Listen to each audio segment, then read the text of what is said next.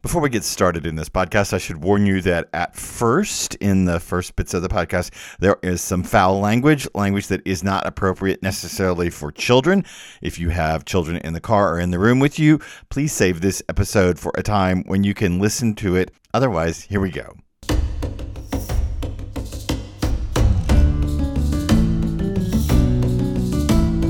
Remember those last bits of Canto 18?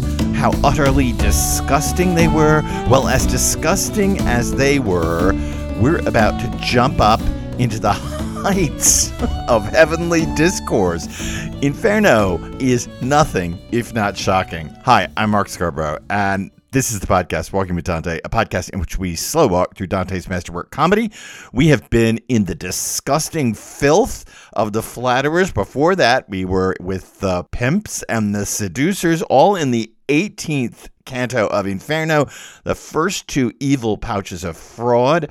Now we are about to come to the third pouch of fraud, and as disgusting as it was with the flatterers, this canto changes course entirely. In order to let you see how that happens, when I read the passage for this episode of the podcast, I'd like to start in Canto 18, with the last few lines of 18, and just run right in to the first 12 lines of Inferno, Canto 19, where we actually are for this podcast. So let's get to it. Then my leader said to me, "Stick out your head a little farther in that direction so that you can get a better look at the features of that disgusting, disheveled slut, scratching herself with her shit-filled fingernails, now squatting down, now standing up on her feet. She's Thais the whore." Her lover asked her, "Have I gained your favor?" And she said, "Enough to be a marvel." And that's all our eyes need to know about her. O Simon Magus, O tortured disciples of his, you treat the things of God as fungible, you rapacious salesmen, bartering them for gold and silver, those very things that should be married to all that's good. Now let the trumpet sound for the likes of you, because the third pouch holds you in place. We had already come to the subsequent trench, having climbed up the ridge to that part that hangs out over the middle of the ditch. O highest wisdom, great is your craft in the heavens, on earth, and in the world of evil. What's more, how just are the lots your power ascribes. That's where we're going to stop it, as Dante gets way up on his high horse, having come straight up to his high horse from the very depths of disgustingness. This is a curious Canto 19. It is one of the most famous of Inferno. We're going to take it slowly. We're just starting with the opening 12 lines in this episode because there is already so much to unpack. So let's get to it. O Simon Magus, O tortured disciples of his, you treat the things of God as fungible, you rapacious salesmen, bartering them for gold and silver, those very things that should be married to all that's good. This is what in literary studies is called an apostrophe. That is a direct address, not an apostrophe, as in something that elides a letter in a word or gives us the possessive in English. But an apostrophe in literary terms is a direct address, usually toward a higher power, although not always. You'll notice that this canto opens unlike any other canto in Inferno. Almost all the cantos open either with some description of the pilgrim or some sensory-based description of the landscape. But this canto opens with a plea, an apostrophe, and so this canto is automatically set apart. There is no other canto in Inferno that opens like the 19th. It opens with a reference to Simon Magus, and let me unpack that for you. The original reference for Simon Magus is from the New Testament book, The Acts of the Apostles. It's in chapter 8, verses 9 through 24. Simon Magus is a magician or a sorcerer from Samaria, a part of the Levant of what some Christians call the Holy Land. He's a magician who practices his magic and probably gains a nice living from practicing his magic on the local villagers. And the evangelist Philip comes through, preaches the gospel, converts everybody, and even Simon Magus. And furthermore, Peter and John show up. They lay hands on everybody, and people get the gifts of the Holy Spirit, which is, in the Acts of the Apostles, the ability to do miracles and the ability to tell prophecies. Simon Magus apparently doesn't get these gifts of the Spirit, and so he asks Peter if he can buy them. Peter roundly condemns him, in fact, seems to actually bring on a wish for his death. Simon Magus backs up, says, "Oh my gosh, I hope that doesn't happen." And then the story ends. And I think we're supposed to take it that Simon has learned his lesson, that you can't buy the ability to disperse the gifts of the Holy Spirit like miracles and prophecies. But there's more to the story than just this. In the apocryphal Acts of Peter, there's more to the story of Simon Magus. It's doubtful that Dante knew Acts of Peter, this apocryphal New Testament book, but the story about Simon Magus that is in that apocryphal, that is not part of the canonical New Testament, had become part of medieval folklore. And here's how that story goes. Simon Magus is a magician in Nero's court. So by this point, I guess he's moved on to bigger pastures than outback rural Samaria. He's moved to Rome. He's a magician in Nero's court. Peter ends up in Rome. Simon Magus challenges Peter to a magic contest, as it were, a magic duel, to see which one of them can do better magic, since Peter is doing all these miracles in Rome. You should think that there's an echo here between Moses and the priests of Pharaoh. They have a same kind of contest in which they throw down their staves and they become snakes, and Moses' snakes eat Pharaoh's priests' snakes. It's that same kind of magic contest there, except now it's Peter and Simon Magus in Rome. Simon Magus gets a demon to carry him way up in the air so it looks like he's flying. Peter prays. Simon falls. The demon lets go, or God breaks the demon's hold over Simon. He falls and he hits the ground and breaks his leg in 3 places. This is all going to become very important. All that detail that I just told you is all going to sit inside this canto, from legs to threes to magic acts to metamorphosis. It's all going to sit inside this canto ultimately. So I told you this entire story to set you up for what's to come. And the very first words, "Oh, Simon Magus," set us up for what's ahead. And clearly what we can see that is ahead of us is a denunciation of the church. But let's just do the text first. So we open with this apostrophe. "Oh, Simon Magus, oh, tortured disciples of his, you treat the things of God as fungible.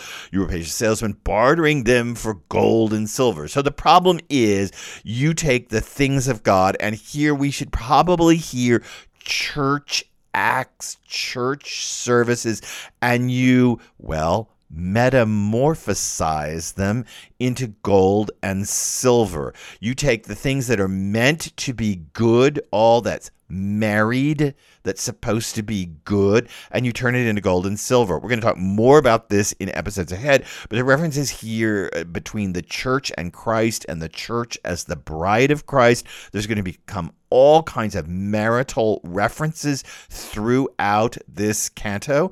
That's all going to be part of it. But what I want to point out right at this second is the notion of turning things into gold and silver. The words gold and silver, or gold or silver, either construction, gold and silver, or gold or silver, are going to be repeated 3 times in this canto. And 3 is going to become incredibly important to the canto. There are going to be 3 popes. There are going to be 3 apostrophes or direct pleas. We have 2 of them in this passage. First to Simon Magus, and then second to Highest Wisdom. There's going to come a third later on. This canto is highly structured, all set around sets of 3 repeated words 3 times. All of that kind of structure is sitting here. And you should know that even though this canto seems to absolutely reverse course, like we're going down the highway with this kind of disgusting, disheveled people in the human latrine of the second evil pouch, and then all of a sudden we jump up to the heavens of prophetic discourse, and we'll talk more about this, of Jeremiads and denunciations of sinful activity. It's such a wild jump up. However, it's not completely divorced from the previous canto, because I'm just setting this up for what comes.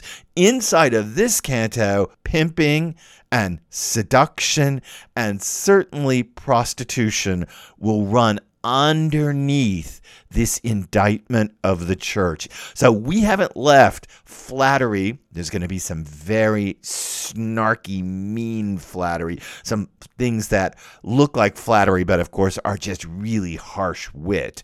And we're going to see some pimping, prostituting. We're even going to see a whore in this canto, or the church described as a whore. We haven't left anything from Canto 18 behind. Instead, we've picked it up as an undertow here. And just as in Canto 18, men turn women into money by pimping them out, clearly here we're coming into a world in which people turn the things of the church into money. Another minor metamorphosis.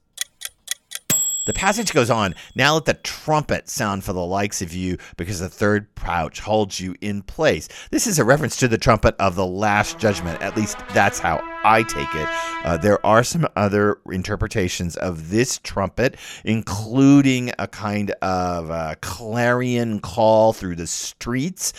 Oftentimes, as judgment was pronounced on a prisoner in small towns, someone would sound a trumpet through the streets. That can be sitting behind this. I take this more as the trumpets of the last judgment, because this entire canto is going to get bound up eventually with the apocalypse, and that Dante drops a notion of the trumpet here that will ultimately pay off later in the canto when we get a kind of full-on discussion of the apocalypse. It seems to be part of Dante's technique to drop the seed and then let it flourish later. The last time we heard about trumpets was in Canto 6 with Ciacco, when Virgil says that Ciacco won't return to consciousness and even his body until the trumpet sounds, the last judgment sounds, and the trumpet comes, blares, and the last judgment happens.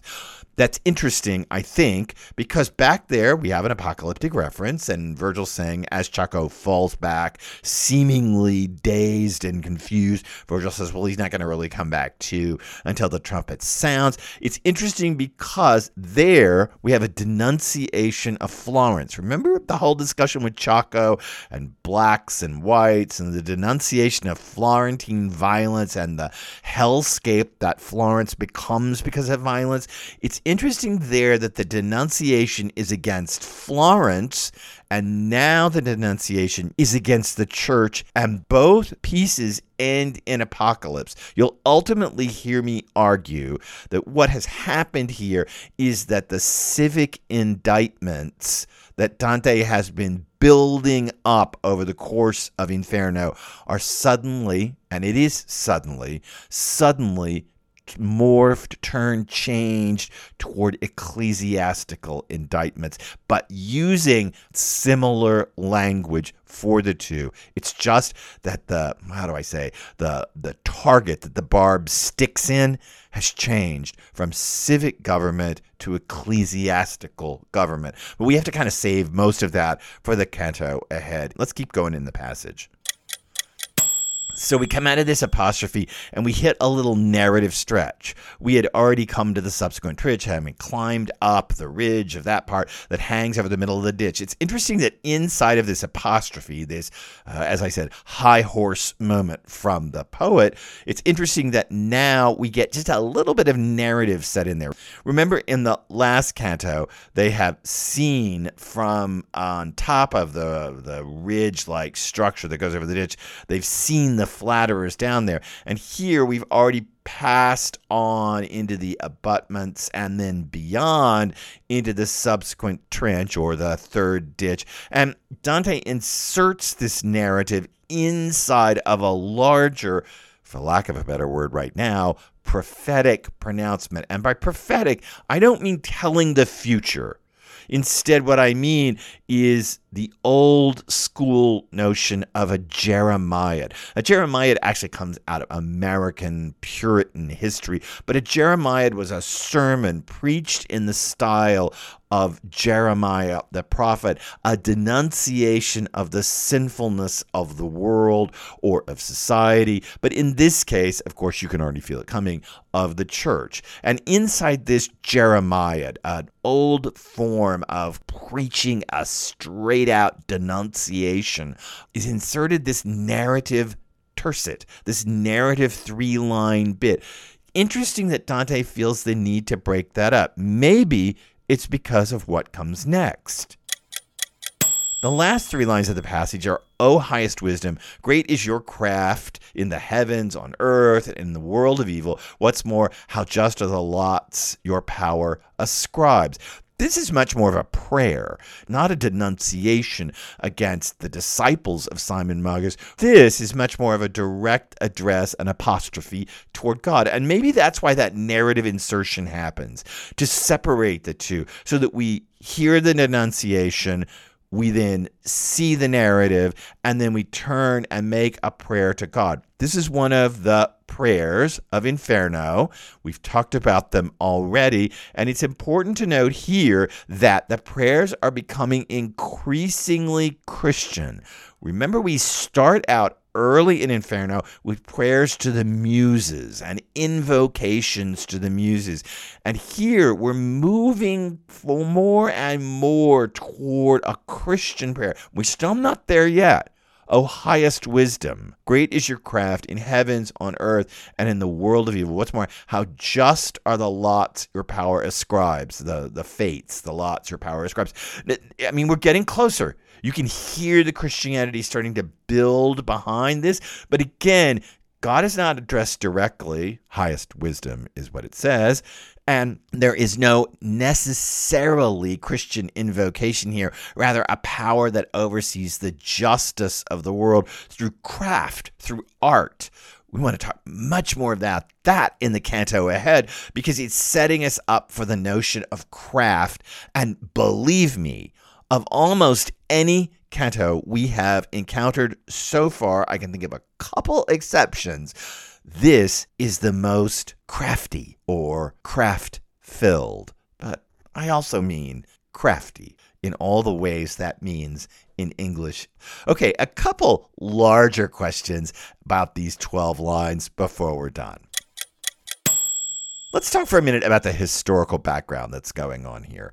The reforming popes of the 11th and early 12th centuries. And here, I'm particularly thinking about Gregory the Seventh, that is St. Gregory. I'm also thinking of Victor III, who condemned lay vestiture. And I'm thinking about Innocent II, who called the Second Lateran Council. These reforming popes made a change in the way church offices are distributed. Before their reforming moves, bishoprics particularly, but many church offices, were handed out by kings, dukes, princes, and even local warlords. If you had a piece of property in a feudal system, you could actually pass out the churchly favors of that property. Listen, this goes on all the way up until the 19th century. Although these popes try to change the terms of the game, This goes on even in Middlemarch. I mean, in George Eliot's novel Middlemarch, when Dorothea's first husband dies and Dorothea gains control of their property at Lowick, one of the first things she does is give a local Church of England priest the church on her property. So this still goes on, that, the landowners controlled the church offices. But the reforming popes were trying to remove the bishoprics, particularly the bishoprics, from the control of kings, dukes, and local warlords. What they did is they moved the bestowal of bishoprics and other church offices into the church's control, as a way to pull it out of political control. Because you can imagine that if a king or a local warlord can give away a bishopric, my gosh, that is a moment rife for all kinds of corruption. I mean, I could just go to court, pass a little coin over to the king's best man or one of the princes, get my kid a bishopric. You can see the level of corruption that could happen here. And these popes were honestly trying to reform away this corrupt practice of selling various church positions and church favors to political leaders. The problem is, and we'll talk more about this as we move through Canto 19, they brought the corruption straight into the church. They had the best of intentions about how to reform church practices, but in fact, now the corruption sat right inside the church. Okay, so you don't have to go pass a little coin to a duke or a local warlord. They can just pass a little coin to an archbishop or to a cardinal or to a pope. You can just pass a little coin over and, get your son a position. Get yourself a position in the church. I should say it's not just church positions. Let's say that it becomes an open fact that I'm an adulterer, that I've got a wife, she's back in my castle. I'm a local landed guy. I got a wife, she's back in my castle, but everybody knows I live over here with some other woman in another castle. And hey, it's a very Christian age. I don't want to miss out on the sacraments in case I go to hell. So I go to the bishop, maybe the king. I go somewhere. I slip a little coin. I get to take the sacraments. Everybody turns a blind eye to my mistress in the other house over there. It's not just the selling of church offices. It's the selling of all the things that the church does. The bestowal of sacraments.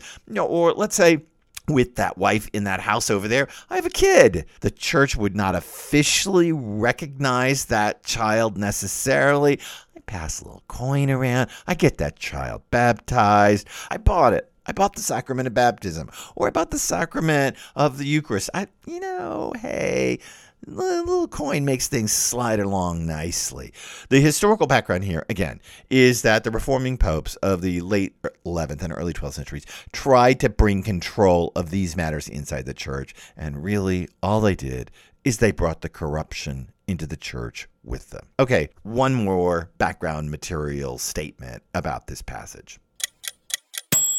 Who says these lines? O Simon Magus, O tortured disciple of his, you treat the things of God as fungible, you patient salesman, bartering them for gold, those very things that should be married to all that's good. Who says that? That's not the pilgrim, is it? I mean, the pilgrim could easily say that terse of, we had already come to the subsequent trench, having climbed up the ridge to that part that hangs out over the middle of the ditch. So you could say that the poet says the first 6 lines all the way down to the trumpet and the third pouch. Then the pilgrim takes over and tells a little bit of the story where they are in the hellscape. And then the poet steps back forward and says, "O highest wisdom, great is your craft." I mean, this is a confusing bit of who says what. And we assume that these apostrophes, these pleas, the first 2 of which you see here, are said by the poet Dante. But Mark Musa, in his commentary on the 19th Canto of Inferno, points out that the learning process the pilgrim undergoes in comedy is telescoped in Canto 19. Now, let me explain this. We haven't talked in a while about the difference between the poet and the pilgrim, and the poet's voice and the pilgrim's voice. We talked about that a lot early on, and we've kind of left it behind us, but this canto is going to force it back onto us. Remember, there's the notion that there is the poet who is writing the poem, who has all kinds of commentary, glossing to add on the pilgrim's narrative. The pilgrim's the one walking down here and experiencing things, talking to Brunetto Latino, talking to Farinata, talking to Francesca. That's the pilgrim walking down, telling us that story. But behind the pilgrim is the poet, and the poet is occasionally throwing out glosses on the text itself, and we can suddenly get glimpses of Dante at his desk writing the poem. Over the course of comedy, and this is jumping way ahead, but over the course of comedy, part of its story is that the pilgrim and the poet become more and more one until we hit the last bits of Paradiso, in which there is no gap, no light visible between the pilgrim and the poet, and they have fused into one thing. But in Canto 19 of Inferno, unlike any place else in Inferno, really, the poet and the pilgrim seem to fuse into one thing. And so Musa makes the point, again, that the learning process the pilgrim undergoes in comedy is telescoped in 19. If you know anything about what's ahead, that telescoping, and I'm adding this is not Musa's point, that telescoping of poet and pilgrim that happens here makes the poet's treatment of Virgil in Canto 20 ahead of us all the harsher. But we're going to have to hold that and wait till we get to Canto 20. Let's just stick in 19 right now. In this canto, the voice of the poet and the voice of the pilgrim seem to fuse, because although we would stand here now and say, oh, that's the poet talking, oh, Simon Magus, oh, tortured disciples of his, that's got to be the poet, right? Later in this canto, the pilgrim will speak in that kind of oracular, prophetic voice, making us then rethink the opening, the proem, the prefatory poem that opens this canto. And we realize back in the back of this canto that really the pilgrim is able to talk in this kind of oracular, prophetic voice out of a tradition of prophetic denunciation, or to use the American term from American Puritanism, the Jeremiad. The poet is able to do this, and the pilgrim is able to do this, and they become indistinguishable in this canto. But that lies ahead of us. There is so much more ahead. We've barely got the plot underway. We just have them at the subsequent trench. We just have them climbed up on the ridge. They're looking down into the ditch, and they're about to see something that is a little bit mind-blowing, and that is way more daring than almost anything we've seen so far in Inferno. So come back, subscribe to the podcast, like it, rate it, give it a verbal rate, just say great, and that would be fabulous if you can write something. Otherwise, come back and check out the next episode of Walking with Dante. I'm Mark Scarborough. See you soon.